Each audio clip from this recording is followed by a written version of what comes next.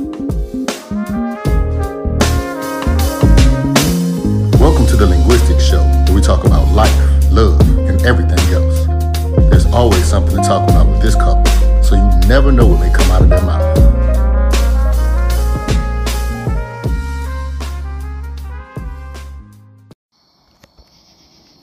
Hey everybody, welcome back to the Linguistics Show. It's your co-host Karal, and we're here with a special guest today. We're here with my dad. And so today's topic is going to be something that we hope that this episode inspires people to be the best they can no matter what happened in the past. So I'm going to have my dad introduce himself. So, Dad, who are you? Good. I am being interviewed today on some topics that may inspire each and every one of you all. And we have talked about it in the past, but now we're going to be sharing it with our audience. Yeah. And so the topic today is be afraid to quit. And so that's something that my dad can definitely speak upon because he is very motivated. It takes a lot to not quit. And so I think he's a great inspiration for anyone, whether you're a man or woman, younger, older, married, single, it doesn't matter, because his life story and how he turned that into who he is, I think is definitely worth y'all hearing about. So let's hear a little bit about you, Dad, and some background, maybe like how you grew up or like what led you to have this kind of mindset of being afraid to quit. Okay. Well, I started out in a young age being motivated, building items that I couldn't afford to buy. Growing up in the country for about 5 to 7 years, we were inspired by a lot of things that we saw on TV. Initially, when skating came out, we had skates that were made out of steel that we would wrap around our tennis shoes, and we would skate in the streets. And once the skating season was over, we would take those same skates and create go-karts. And we would go and ride go-karts made out of steel wheels sliding all over the asphalt in Gastonia, North Carolina. Now, with the skateboards, we went to go-karts, which was just a 2x4, and we took a spring that we would take from screen doors, we'd take a broomstick that belonged to someone, we would cut it up. I'll be like, Bunny, where's my broom? Yeah, and we would go to junkyards and get steering wheels off old cars, and that would be our steering. So the spring would be on one side, and we would nail the string to one of the 2x4s at the front wheel, and as you turn the wheel to the right, the spring would bring the wheels back to the left, and that was our steering mechanism. So we did that for a couple of years, and then I moved to the city of Detroit, where I was a young kid. I moved up there when I was in the 5th grade, and during that time in Detroit, it was a thriving middle class and community. The community was a village, meaning that each neighbor looked at kids as their own and would report to the parents about mischieving kids or things that we were doing wrong. And that kept me straight and narrow. But I had cousins who were a little devious and wouldn't listen, and I didn't follow them. As I grew older, we would play sports, and I think I started playing sports in the 8th grade. But in the city, there's a lot of competition. It's very competitive, where you could be called a wimp or a loser if you gave up.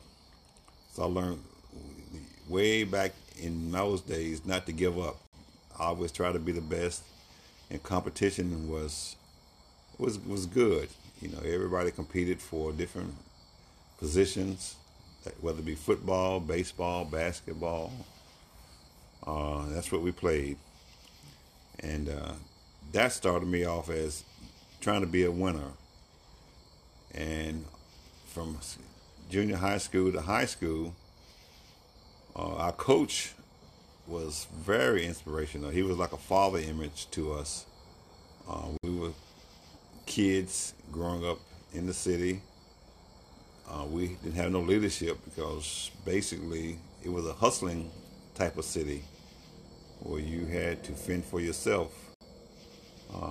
We had a lot of fighting in the neighborhood, but if you didn't fight, you would get beat on every day. So sometimes I would fight big kids, little kids, just to keep my reputation up that I wasn't afraid of no one. I would get beat sometimes, and most of the time I would be the conqueror. But that led me to being stronger and not being afraid. And the coach also had a saying that a winner never loses and a loser never wins. And I didn't know what that meant till later on in life, but that was his goal, to make us winners. And we were winners in our sports in high school. And yeah. So then, since you had cousins who were in your same age range, and some of them, you were saying, didn't follow the rules pretty much, like, was the value of being afraid to quit something that you also saw maybe like within like your older cousins or your uncles and aunts that they may not have actually told you that lesson like in their words, but did you like see that with those who were like a little bit older than you as well, like being afraid of quitting? I did see that in my grandfather. He was a provider, but living in the city, my growing up was a little different from folks in the other parts of the city. It was more of a hustling type of environment. We gambled. We played all types of games. And I would watch the older people come through, and I was inspired by them. The nice cars, the suits, the perfumes, the colognes. And everybody was in a position where they seemed to be achievers. And I wanted to be that way. But the achievers, mostly of them were into the streets, into drugs, into gambling, into illegal things, numbers. I remember the number runners would come to our house and we would play numbers, a penny, a nickel. And before the actual numbers became legal, the numbers would be predicated on the horses. So the horse races would predicate what the number would be for that particular day. Win, place, and show. If number 1 came in, that was 1. If number 10 came in, that was 10. In second place, if number 12 came in third place, it would be 1, 10, 2. That's what that phrase means. I never knew that until just now. Oh. Like the whole, you were saying, I think it was win, place, and show. Was that what you were saying? Yeah, win, place, and show. Because I've heard that phrase before, but I didn't know what it meant. I had no clue what it meant. Oh, yeah. So, anyway, I didn't play the number. The sports kind of took me out of the avenue of going down that road. And in our high school in Detroit, it was mandatory that you became a 3-letterman. You couldn't play just one sport and be off for the winter or the summer or the spring. In the fall, you had to play football or run track. In the winter, you had to play basketball, swimming team. And in the summer, you had to play either baseball, soccer, hockey, tennis. But you had to play a sport. You couldn't be idle at no time during any sports season. So was that more so like from your coach, or was it from your actual school? Like, have they didn't want you all to be idle like during various sports seasons? Now, that was from the coach, Okay. and then that kept us busy. Now I did have time to do mischievous things, but most of the time I was into sports all the time. I mean, around the clock. Well, I say around the season. I say around the clock. And then my cousins wasn't into sports. They were into hustling. So I learned how to hustle too, but I also learned how to get my education. And of all my cousins, I had 6 first cousins. And of all the 6 first cousins, none of them finished high school. I was the only one to finish high school, only one to go to college, the only one to try to make a living. Yeah, like make it out, really. You make it out, and I made it out, and then came down to D.C., where I continued my education and started to raise a family at a young age. I was 23 when I got married. I had a kid in high school, it's Everett, but I didn't get married to his mother. By being a teen father, did you think that helped with your drive of being afraid of quitting? Oh yes, that was my drive. How so? And the drive was instilled in me again in high school from my coach. But I didn't want to see my kids go through what I went through. Maybe a lot of stuff I'm not telling in this interview, but it was not an easy life. But I did not want them to go through what I went through. And the coach always told us that we didn't have to be a product of our environment. You may grow up as a gangster, you may see it all, but you don't have to be that way. And I took the hard road out was being on that track of not going back to or getting into illegal items of life, drugs and prostitution and pimping. And I knew all that, I saw all that, and I knew how to do all that, but that just wasn't my interest because it was short term. I've seen kids, going back to my elementary days, they were overdosing on heroin. You know, that was a thing that was running rapid in the city. And I've seen pimps having prostitutes all over the city, driving Cadillacs. So this was probably in the maybe late 60s, in the early mid 70s? Well, it was in the mid late 60s. Okay. Yeah, mid late 60s. But I was young, but being young then was actually being old. Because when I was 11 and 12, you know, I was doing things that grown-ups would do. I was buying my own clothes. I was do a little hustle on the weekends, make money, go down, buy what I needed, and go to school. And Dapper Don is from New York, but in Detroit, Dapper Don was us. Right, it was you and some of your cousins, like us and your Yeah, friends. we wore the best clothes, and we did that for years. Right.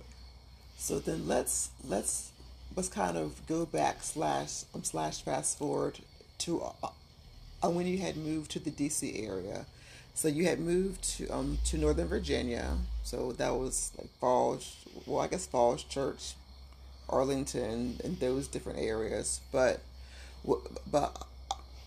besides your coach, was there anything or anyone that like really stuck out to like really help you see that like you have the ability to like take what you learned in Detroit and then like build a business, for example? So like you have been an entrepreneur for my whole life, and I'm 41. So like even before I was born, like you were always into like being your your own business leader. So, like, what do you think led to that? Well, in '69, when I moved down from Detroit down to Washington D.C., I came down with my mother and my stepfather, and I finished my last year of school in Virginia. But the term or the interest of being entrepreneurship was instilled in me way back when I was in my teens, because I knew the money that could be made if you put your own interests at hand and believed in yourself. But I did work, for Giant Foods. I worked Remember hearing the stories. HFC, that's Household Finance. I think I've had 3 jobs, but I always wanted to believe in myself. So when I got into entrepreneurship, which was construction, it came from a gentleman that I was playing basketball with who had a construction company and he needed salesmen. But I was a good salesman, I could sell. He can sell, what's the phrase? He can sell water to a fish. He can sell. Oh, I could sell whatever ice to an Eskimo. Yeah, that's what it is. You can sell. Yeah, so like whatever analogy, phrase, he can sell whatever phrase y'all thinking about.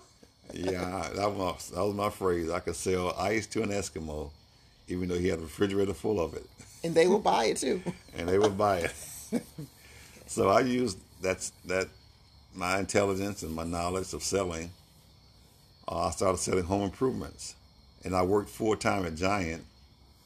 But my admiration was seeing Giant Food being a $1 billion company, and I'm working by the hour, and I'm saying, man, if I gave myself 100% of what I know and believed in myself, I could be just as big as they are. And that's what was always stuck in my mind. But being self-employed means you have to be self-motivated. So I did have some downfalls, but I knew that I could recover. As I grew older, my first cousin Joselle and I were very close.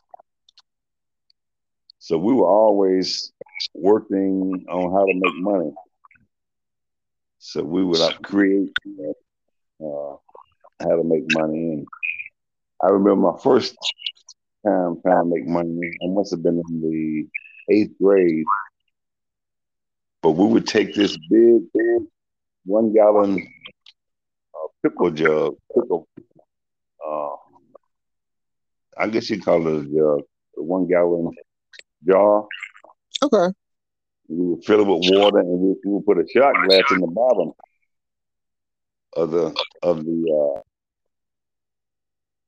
jar, 1-gallon pickle jar, and we would put a lid on top and slice the lid enough for corn to go through it.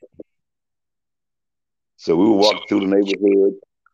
We would say, if you can get this penny inside of this corn, this shot glass, we will give you 5 times that amount. Okay. So, we would go through and folks would put their penny in, nickel in, a quarter.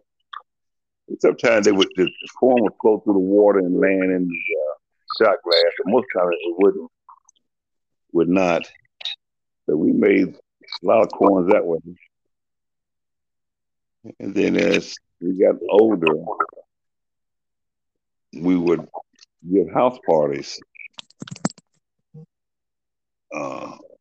It would have like blue lights in the basement, but we would have blue lights in the basement. And we would be like a house party. All the high school kids and junior high school kids would come over. And we would charge like 50 cents to go downstairs. Okay. We didn't have a DJ, we had a jukebox. Mm-hmm. And folks put their money into the jukebox, play the records, and dance and sweat and have fun. Yeah.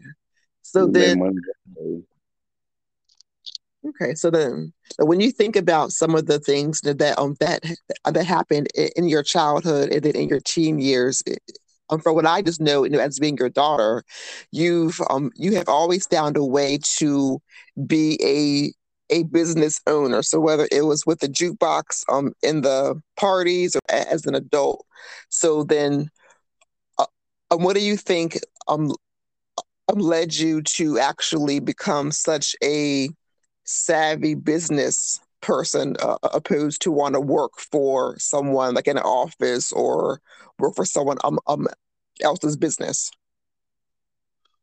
Well, if I can touch on that real good. So I guess jumping into adult life, I had a job at H Household Finance. That was my first job when I first got out of high school, and ended up working at Giant Foods. I worked midnight at Giant Foods for probably 6 or 7 years. I moved from the night shift to the day shift at Giant, and then from the day shift, I was on day 5 years. Moved into the corporate office over in Landover, Maryland, off Sheriff Road. Okay, because I never knew that you were in the corporate office. Because like I knew that you worked there, like when you were in Virginia. But I'm learning new things about you as well, Dad. This is great. Oh yes, I worked in corporate for probably 3 years. Well, what inspired me to leave, I was met this one guy named Bill Whaley on the basketball court, and he had started a home improvement company.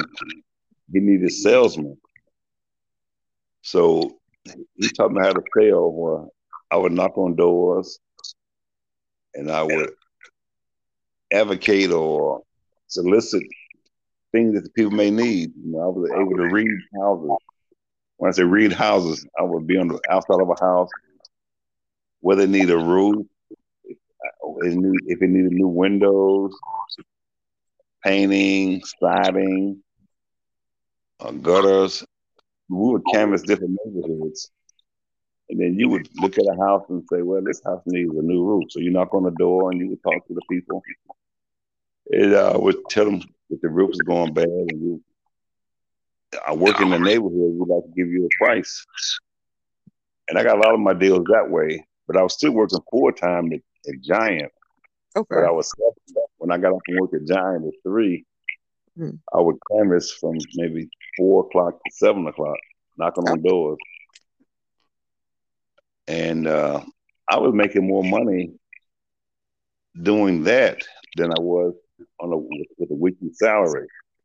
Okay. Interesting. Yeah. So I would go in the office, and there was 3 people in the office: Ida, Stan, and Ed. They had been with Giant, 25, 30 years, and I only been in corporate for 3 years, but I've been with Giant for maybe 12. Okay. And I said, man, if I decided if I could put 100% into selling and put 100% into myself, I could make as much money as these guys are making in a month. I could make that in a week. So that's when I decided I would quit Giant and work full time selling. Okay. So And I was like were you in your mid 20s by this point, or were you already in your 30s by this point? I was probably, let's see, we got married 22. So that's 72. Because I was married to Mom then. Okay. Yeah, we got married, I think at 24. So I was married doing this. I wasn't single. Okay. So I'm thinking 1984 is when I started full time. So from 72 to 80 to 84, that's when I worked at Giant. Okay. Wow. and I quit in '84, and I started working with Bill Whaley. But what got me into the business, I had sold all these jobs.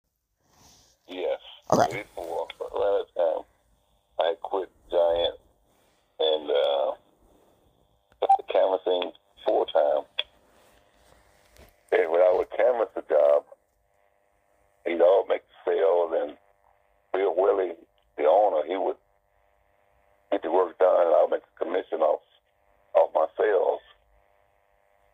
Because sometimes I could make, my sales were in the, like I said, a $4,000 range, $5,000 range for sales, and I would make $400, or depending on the size of the sale would be my 2% commission. Okay. So I got into it, and I was just trying to sell 3 or 4 jobs a day. But after about, I guess, 5 or 6 months after I quit, and of course, Mom was behind me. She supported me. Mm-hmm. Yeah. In my endeavors. But after I quit Giant, I did that, and then one morning, I think it was on a Saturday, I went up to the office, and it was locked, and didn't be a sign Bill Willie nowhere. So the landlord who we was renting from, the office was right there off of Marlboro Pike and Fordsville. Silverhill Road and Marlboro Pike. Okay. That's where the office was located. And we finally got in, and he had left and went back to Georgia, went somewhere. Wow. Okay. So basically, it sounds like he just picked up and left and took all the money with him too? Yes. Wow. So I had to go and talk to my customers, my 6 customers I had to talk to. But during the selling and the canvassing, I got to know all of the subcontractors. I was able to get acquainted with those guys. As I told the homeowner what happened, and I talked with the subcontractors, and we were able to get it going again with those guys working, and the homeowner had to come up with more money. But they just got to give us a deposit. They wouldn't pay the whole thing up front. Okay. And they understood, and I took it over, and I started getting jobs completed. And they would give me a price, and I would take the money and pay them. And then I wanted to learn it myself, too. I said, man, I need to learn this because I want to give me good deals or not. Right, exactly. So I would take my suit off and my dress clothes, and I would have to start working with them, learning how to do carpentry and electrical and plumbing and roofing and drywall and work with all of them, hands-on. And I got pretty good at it. I got real good at it. And I got legitimate. You opened up the business with a license and a name. So the first, at the same time, well, before then, we had left Oakcrest Towers and moved to Waldorf. We had bought a house, Mom and I, in '79. Okay. But I was still a Giant at the time, so I was working from Waldorf. Mm-hmm. And going to Landover every weekday. Yeah, Landover, or where we are. Well, actually, it was Marlow Heights. Is it Marlow Heights? The District Heights. Okay. That's where the office was before he actually locked the doors and left. And anyway, when he left, I created the business. And the first name that I had, it was called Superior Awning and Siding. And we would sell siding and awnings. Awnings were like a metal covering over windows for the sun to come in and and I would tell the homeowner we could stop the sun from coming in the house and put this awning over each window, and that would avert the sun. And I got up and saw a lot of awnings in D.C., you know.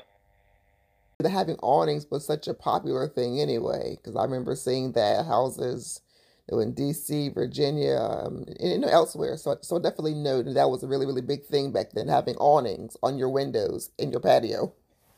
Yes. So I saw a lot of those. But my company name was Superior Awning and Siding. Awnings. Well, now I'm saying awning, AWNING. Superior Awning and Siding. So I had that company for, I guess, 2 years, maybe 3. And I was still wanted to do better. I said, now I don't want to specialize. I want to be general. Right. Okay. So after so many years in that business, I changed the name. I took the acronym, so Superior Awning and Siding became SAS Construction. Right, because I never knew what that stood for. As a kid, so I would guess what it meant, but I had no idea until just now, like what it actually stood for. Because I'm thinking there is no one at the house that has an S name, and I have no clue what this stands for. But now I know Superior Awning and Siding, aka SAS Construction. Okay. Mm-hmm. Yeah, SAS Construction. That way I got into 2 other projects. People say, you just awning and siding. How can you do construction? How can you remodel my basement? How? You're a siding company. You're an awning company. Mm-hmm. I said, wow, maybe that does have an impact on people's, the perception of you. The perception of me. And I said, well, I want to keep it. So that's why I created SAS Construction. Then I got licensed and bonded under that name. Then I was soliciting myself, to other construction companies, Mm-hmm. The subcontractor. So I met this one guy named Mr. Lassiter. He had an office on Central Avenue, right across from the subway on Central Avenue and Addison Road Station. Addison Road Station. Okay. Right there. That was not up there now, but that was a beauty salon, liquor store. Mm-hmm. And I had office right between the liquor store and the barber shop, or the beauty salon. Right. Okay. So I met him there. And this one guy that I talked to a lot, who I was subcontracting, he was project manager. His name was Sam Friday. Okay, Uncle Sam. Okay. Mm-hmm. So Sam Friday and Mr. Lassiter was close. Mr. Lassiter was ready to retire, but he was an old guy. He was probably up in his 80s. And Sam called me one day and said, man, I want to kind of work for you. But Mr. Lassiter get ready to close down. And I knew he had all this experience of how to read blueprints and how to bid jobs. Mm-hmm. So I said, sure. So we got together and came to an agreement. And he started working for me. Okay. And we're still friends to this day. Yeah. But we got into bigger things, into government projects, Mm-hmm. 8A programs, set-asides. Yeah. And some kind of way I got with Mr. Cade, Jim Cade. Okay. Remember him as well. Remember him from the 80s. Yeah. So then, when you were starting your business as the awning and siding, then you transferred to a larger general construction. Did you have anything happen that that made you possibly want to give up, but then you didn't quit though? Well, I waited out, and I thought about my basketball coach back in the day. He said, be scared to quit. Mm-hmm. You're gonna have difficulties. You're gonna run into stumbling blocks.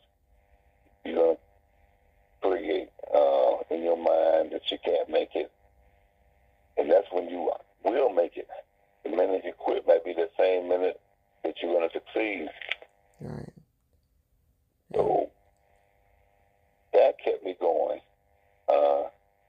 And I had big jobs with not enough money to finish them. But I was able to finish them up, but it was tight. Okay. But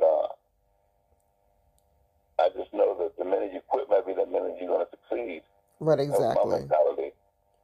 And I said, man, if I quit now, then if we turn the corner, that might be my success right there. Mm-hmm.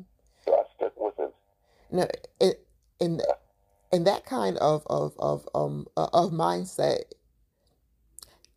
I don't think like you ever told us, those exact words, but just like me like seeing you and mom, but more so seeing you, since you had your own business, that's something that was taught to us indirectly, like if you quit now, like you don't know what's going to happen. Other may actually work out for you. So like I definitely have had that lesson from as a kid, as a teen, now as a parent too. No, just to never stop trying because you may actually push through. So don't quit without giving it your all.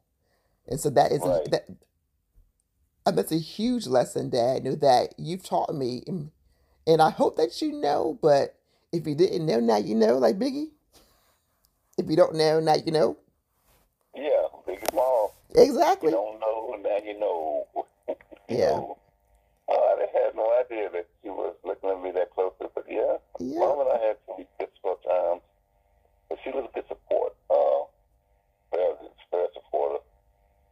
And we made good money, and we bought a lot of things, cars, we got the house, and it was a lot of good times. Yeah. And we raised you all, we didn't give the best of everything, but we tried to give everything we could. Yeah. I think we had a great childhood. Yeah. Yeah. So then, those are things that I definitely have tried to help your granddaughter see as well. In terms of don't stop trying till you have really tried all options. You've weighed every resource. You've weighed every option. You've tried every step or method, and then maybe you do have to move on. But like, don't just quit without giving it your all. So that's a huge lesson that I have taught the kids as well. Oh yeah, well I came from childhood and more so with the impact in high school when I was, going to Persian. He was a motivator, image, father figure, and Hmm. all that stuck with me. Those little sayings, Yeah. winner never lose, a loser never win. Right. I do remember hearing that. I'm growing up as a kid. I'm thinking, okay, I get what he means, but why do you have to say such like simple things? But now that I'm a parent, I think of things differently. Yes, it's a big difference in how you carry yourself. Yeah. And then I was always a seeker of knowledge. I wanted to learn. I wanted to learn everything about construction. Hmm. And then Sam taught me how to bid jobs, how to read blueprints. And of course, I had started school too. I was working before I went to construction full time. I was a giant. And I think I had Everett when I was just graduated in 12th grade. Hmm. Yeah. 18, yeah. Yeah. So So, I had an opportunity to go, when I graduated, an opportunity to go to different colleges. mhm. I visited maybe 5 or 6 night schools, but growing up without a father, I said, I'm not going to do that. So I decided to go to school locally in some kind of way I found about Southeastern University. Right. It Okay. was a working school where you could work, go to school, and they had a basketball program. So team. And at that time, they had different grants. They had BEOG grants, they had Pell grants, and plus, I had a full-time scholarship. Okay. I didn't pay to go to school, but I was getting these grants too, so I was making more money in school than I was at Giant. But still, I was working midnight, so I never got any sleep. I would work midnight to 8 o'clock, and then I get home by 9:30. I sleep from 9:30 to about 12 or 1. And I do my homework.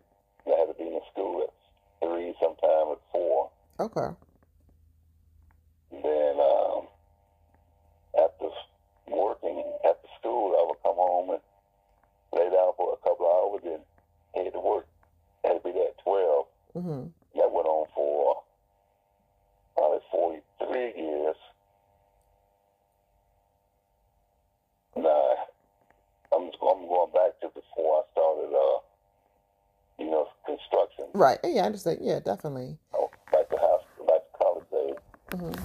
So, when we played basketball, if you played out of town, I had made an arrangement with my coworkers at Giant. I said, "Ma'am, I'm in school, we're playing ball. You gotta let me in when I come to work. Sometimes I'll get to work at 2 in the morning, 3 in the morning, but they would punch me in.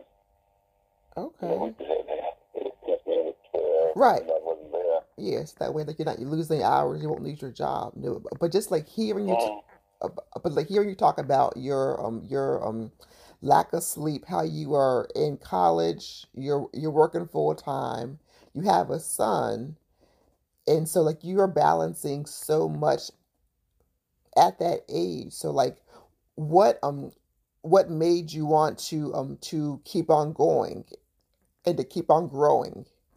Because that's a whole lot to be handling.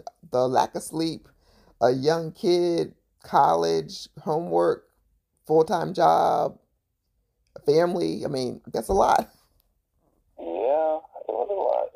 I didn't look at it that way. Sometimes you can put a torch on yourself and your cup could be half full, and you use all that stuff as crutches or as deterrents, Mm-hmm. or you can be positive and just do it. Okay. Not let it weigh you down, because it's mind over matter. I decided this is what I'm gonna do, and I think I want to get into the corporate world. At the same time, I was applying for jobs. I had applied for a job at let me see, the stock market, but it's local. They got offices all over the world, but Oh. what was that company? Hmm. It wasn't Saks. It was another one. Because I was thinking of Goldman Sachs, but it's not them, you're saying. And it wasn't Goldman Sachs, but they're on the same level as Goldman Sachs. Okay. I have no idea. If I said it, you know who it is. Something starting with an M, man. Let's see what you come up with. You name it, I can tell you who it is. It wasn't Goldman Sachs. Okay. Merrill Lynch. Oh, then, okay. Got it. Okay. Yes, that was Merrill Lynch. It was Merrill Lynch. Okay. And I got hired by them, but I didn't take the job. Okay. For some reason, I just didn't feel comfortable at the time, because I was playing ball. I didn't have the liberty that I had at Giant. Okay. So I had to quit school or stay in school and quit playing ball. Mm-hmm. But I wanted to stay at school, and I didn't take that project. So I stayed with Giant. But prior to Giant, I was working at HFC. Right. Okay. And this story will blow your mind, because HFC, I was living with Mom. This was in 60. You say HFC, I guess 70. It was 73. And HFC in Virginia, from my house, was a long, it was quite a ways. But I would leave the house and I would walk 9 ran from, he never stayed in Virginia, I don't think. No, he didn't. Well, Bailey's Crossroads all the way up to Wilson Boulevard. Each day? Yeah, Wilson Boulevard, but it was a long walk, but I walked. Wow. I walked all the way. It would take me about 45 minutes an hour to get to work. And I did that for a while before I got a car. Okay. And then Tia brought me a car, and then I was able to drive to work. But I was going to ride home, from one of the co-workers. Yeah, because, okay. They said, well, you walked all the way up here? I said, every day. Wow, Dad. That's definitely, that is dedication, because you had to work. So, like, you got there, however that meant walking or getting a ride sometimes.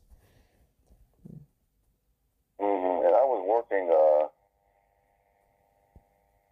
it was part-time because I was still in school. The days I wasn't in school, I was going to 8. But it was part-time, but it was learning the business. I wanted to work there to learn financing, really. That was my objective. Okay. To learn financing, And I learned quite a bit from Mr. Burmeister. He was a white guy. Mm-hmm. And how to make loans. And most of the loans that we were making were to soldiers at Fort Myers and Henderson Hall. Mm-hmm. And those bases, Fort Belvoir. Okay. The soldiers was coming in. They were E1s, E2s, and they just started in, and some needed money, so we made them loans, and they paid us back, and I got into collections, where I would call them up and say, you behind? This payment should have been in last week.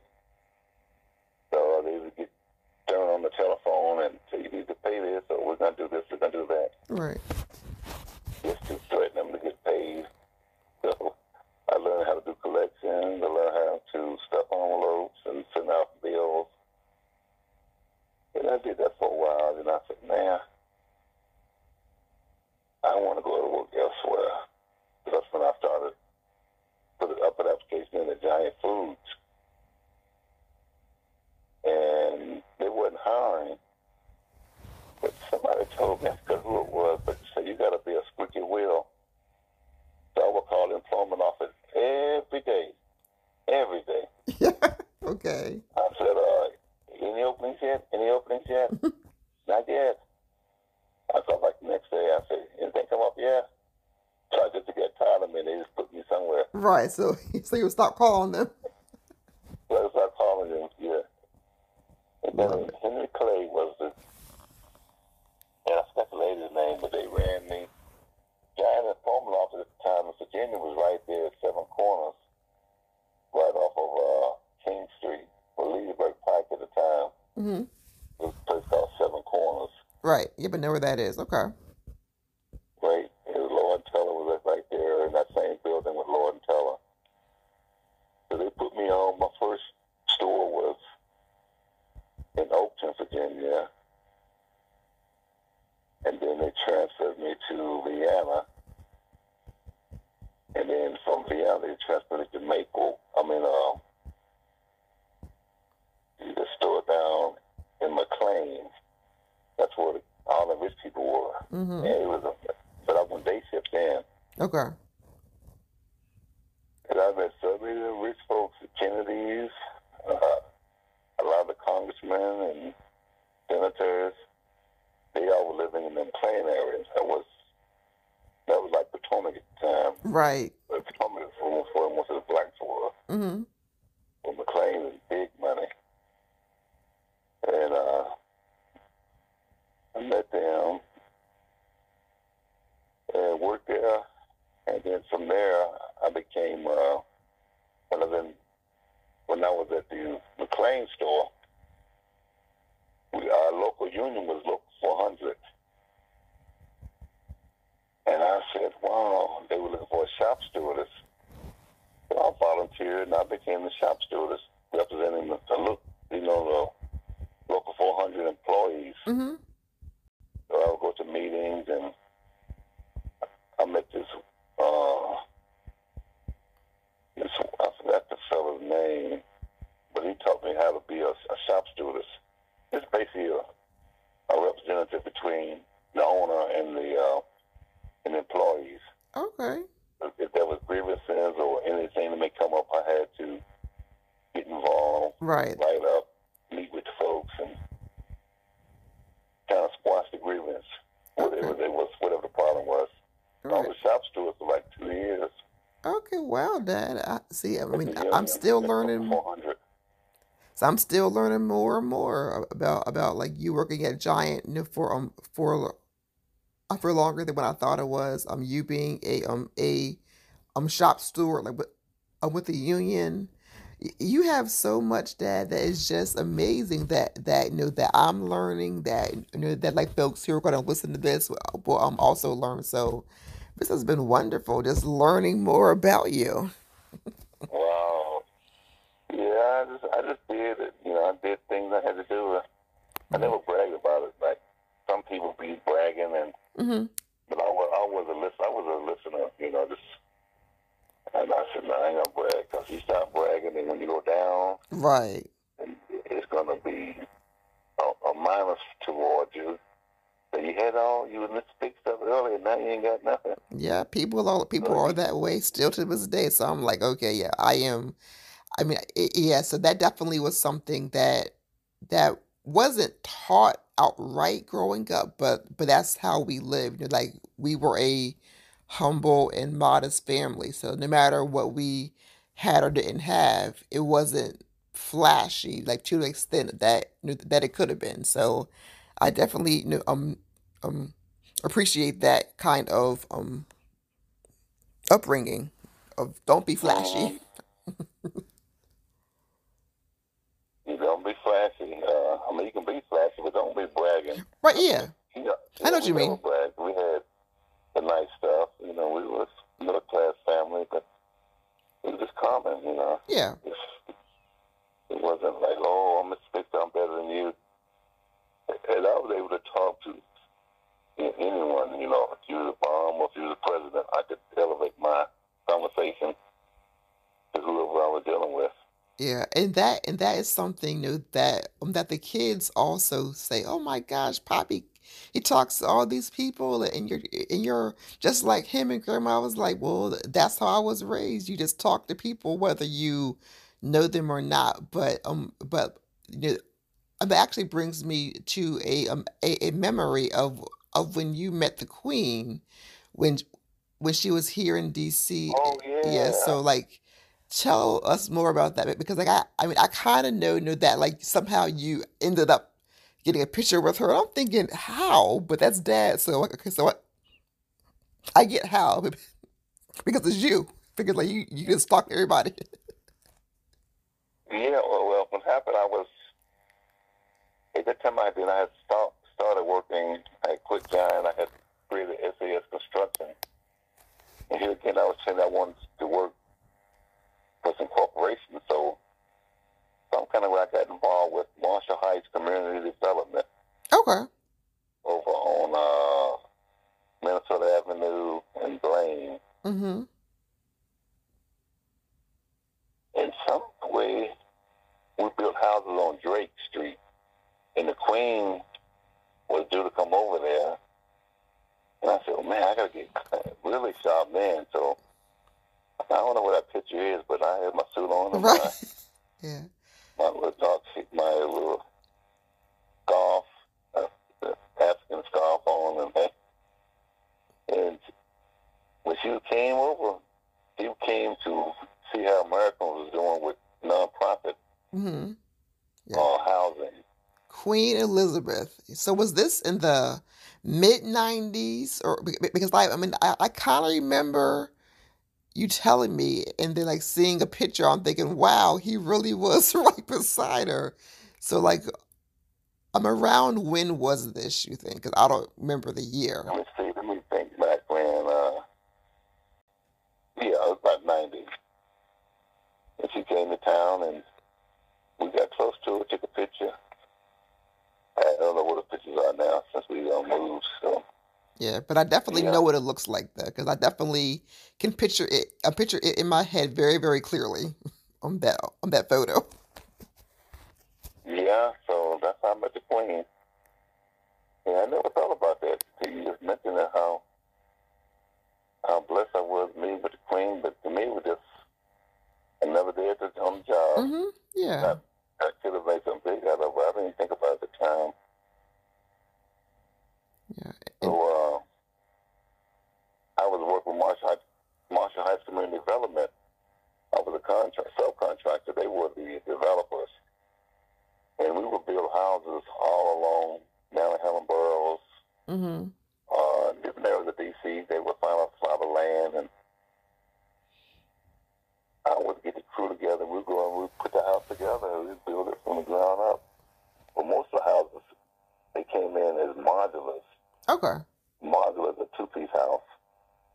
When they came on the crane, they would put them center blocks, put it together, and we would go inside and finish it up, drywall, the roofing, and the painting, and whatever it took. So we must have did about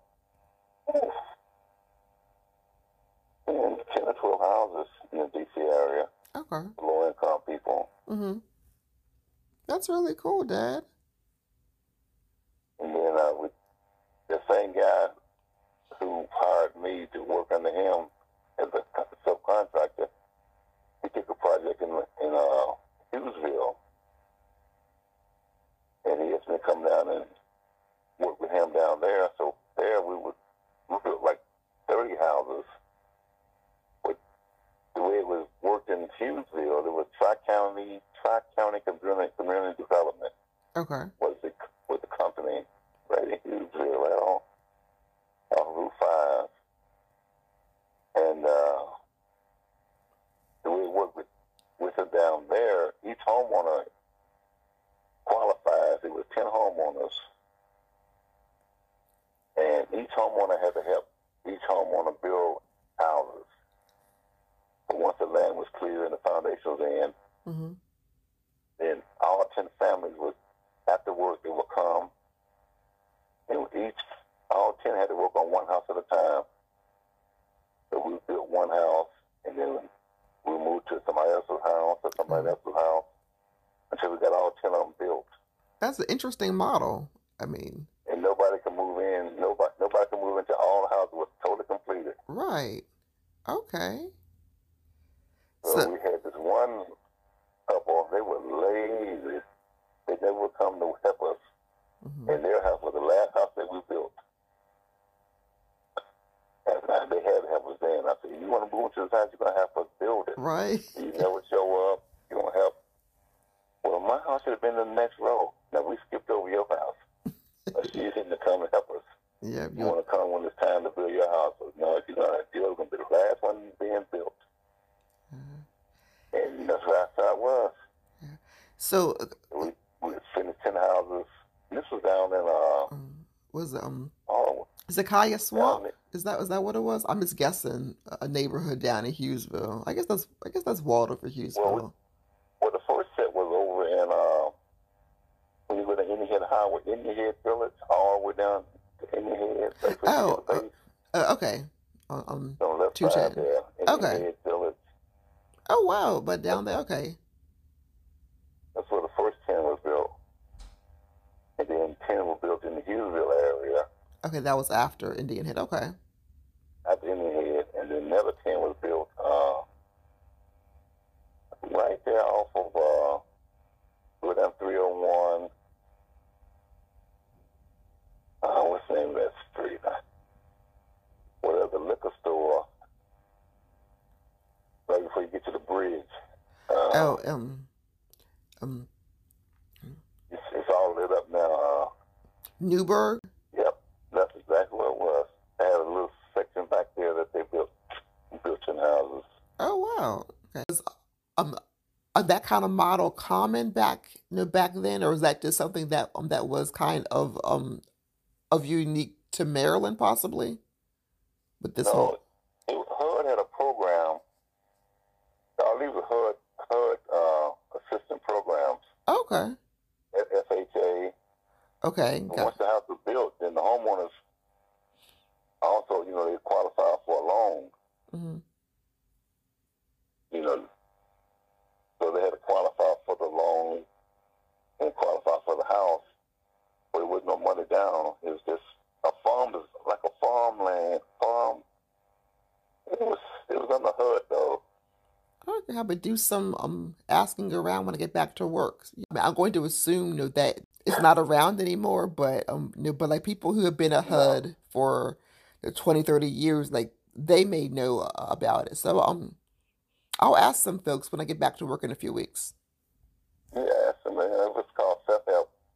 Okay. Most of your community development, you have community developments in different wards. Mm-hmm. Like in Ward, what was in D.C., but you had Community Development Corporation there. That was Lord Smith. Mm-hmm. In the Northwest, you had a Community Development organization. And each ward had one. Okay, that's interesting. Cool. Yep. And in Hughesville, it was called Tri-County, which is all the counties. Right. Mm-hmm. Yeah. This has and been. I was I was actually employed by them. I wasn't. I guess you have a contractor, but I was on payroll. Okay, with the Tri-County Community Development Corporation. Mm-hmm. Okay, cool. Well, this has been a wonderful conversation about just how you didn't let things that happened to you as you grew up, make you feel like quitting was an option. So like you definitely have been through a whole lot, that you've shared, plus things that you haven't shared as well, that have shaped who you are today. So I definitely thank you for like giving us some wisdom, Dad. I was determined to do what I put on my mind or something. I was determined to do it. So, what are I guess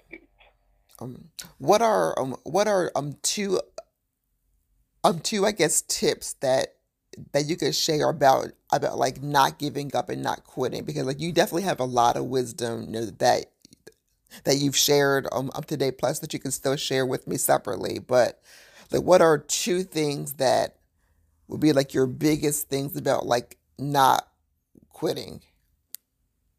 Well, the first thing, you have to believe in yourself. I mean, you got to believe that you can do this. Come hell or high water, I can do this. And now, don't let nothing get in the way of, especially doubt. Because you have 1 ounce of doubt. That weighs more than 10 pounds of confidence. Mm-hmm. So you got to erase all doubt from your mind. You got to your cup's got to be half full all the time. And that was one thing. To believe in yourself. And the second thing was, if I can put 100% of me into this, then I'll come out with 80 or 90, sometimes 70. At least you're still ahead. Mm-hmm. You're above 50%. Right. Okay. And you got to say things don't always last as bad, That was a turning point. Sometimes it comes the next day, sometimes it comes the next week. But you always have to look for the turning point, because that's how life is. And I used to, a lot of times I would have take these smaller jobs, but somewhere along the year, a huge job would come. When I say huge, I'm talking like hundreds of thousands of dollars. Okay. $300,000 jobs. And I got involved with the 8A program we were working at Andrews Air Force Base, Patuxent Base, Fort Myers, the airport. You had some major contracts going on, and so like these are like major federal contracts. Oh yeah, very major. Right. We had to together. And these projects were running. That's why I should have been a millionaire, but I didn't have the advice of a person to lead me the right way. Mm-hmm. Everything I did was trial and error, and I would accomplish it. And then I guess boredom would step in because I said, I've accomplished this, and what's next? And once I accomplished that, it's like it became boring, and I wanted to try something else. You know, in the construction field, but I wanted to elevate myself. Okay. And my biggest admiration was, man, I want to be a millionaire by the time I'm 30. You know, when I started taking these big government jobs, it was $900,000. Some was $1 million. That was the gross. Right. Mm-hmm. Then we built churches. Right. A church that was $900,000. I did a daycare center that was like $700,000. So I was a millionaire in terms of gross, but I just didn't manage things right. I look back on certain things and I said, man, if I only had a coach or someone that said, this is what you need to do, this is what you need to do, but I was doing things on my own. And even in D.C., when I was doing construction, this guy named Mayor Walter Washington, he's dead now. Right. Mm-hmm. But he was saying you could buy houses for $1, but you had to live in them for 5 years. And I said, no, I ain't gonna do that because we had a house in Waldorf, and I wasn't complacent with Mom, and I was satisfied. And didn't want to move. I wanted to see all the, raise the kids down there. But to find out later, I figured I bought those houses and said I'm working on them. Right. So you don't have to live in them while they were dilapidated. Right. You had to live in them once they was completed. And I'm thinking I had to live in them while they were dilapidated. I can't live in nothing like this. But not knowing the terminology, once it's completed, you had to live in them for 5 years. Wow. And I thought you had to live in them while they were dilapidated. Right. That's why I didn't do none. That's why I didn't buy none of them. Whoa. Wow. There's one guy named Dr. Henry. He's a dentist at Howard. He's retired a long time ago. Mm-hmm. He bought like 40 houses. And I met him later in life. Mm-hmm. And I must have worked on probably 20 or 25 of them. Okay. And I said, how you get all these houses, doctor? He said, well, the program DC was offering you buy a house for $1. And you had to live in it. But he bought them and just let them sit. Because they wanted the tax money off of them. You had to pay the tax on all these properties. Mm-hmm.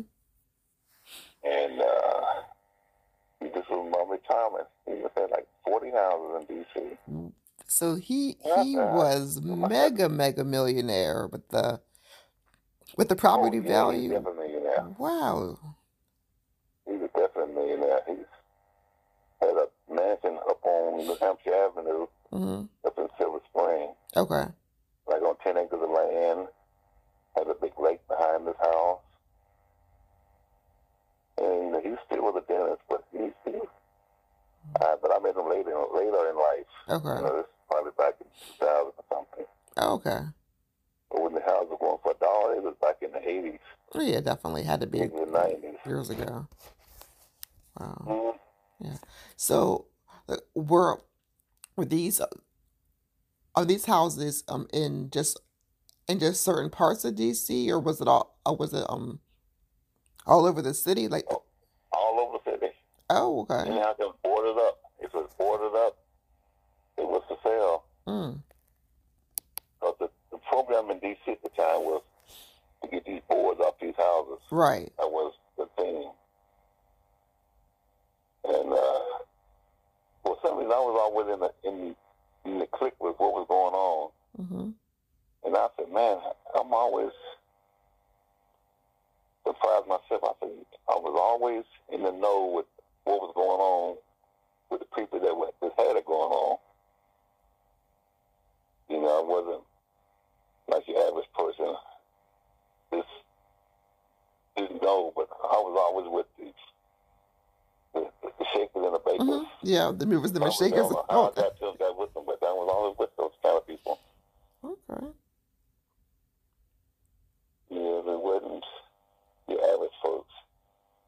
it's your personality, because like you can talk to people like whether they're high income, low income. You can find something to relate to them somehow. So like it's always been one of your skills, that you can just talk to anybody. So that's probably what it was, I'm guessing. And that was part of why then once they put me to the test, I would always prove myself, I said, I'm going to make sure I succeed with whatever I get. And I did. Yeah, I did. We did. So, but again, Mom had a lot to do with it too. She was that patient and sacrificial. The things that we did, we sacrificed a lot. But she believed in it. We accomplished a lot. We lost some things. But my main concern was you all being successful. You got a family, Melanie got a family, Eva has a family.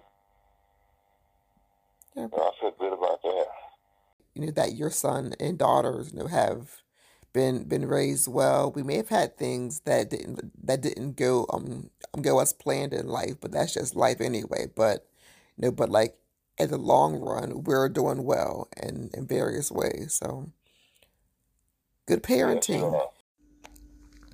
Thank y'all for joining us for another episode of The Linguistic Show on being afraid to quit. And so no matter what's going on in your life, whether it's work, school, family, what other stuff, try your best to keep on pushing, because if you give up before you give all your effort, you may not know what can actually happen once you get through.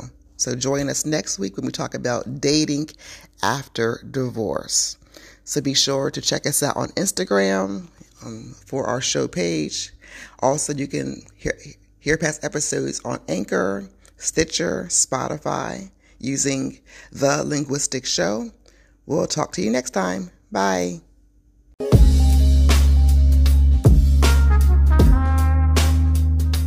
This has been an Ashangali Enterprises production. Co-produced by Naomi. Music by Brassville.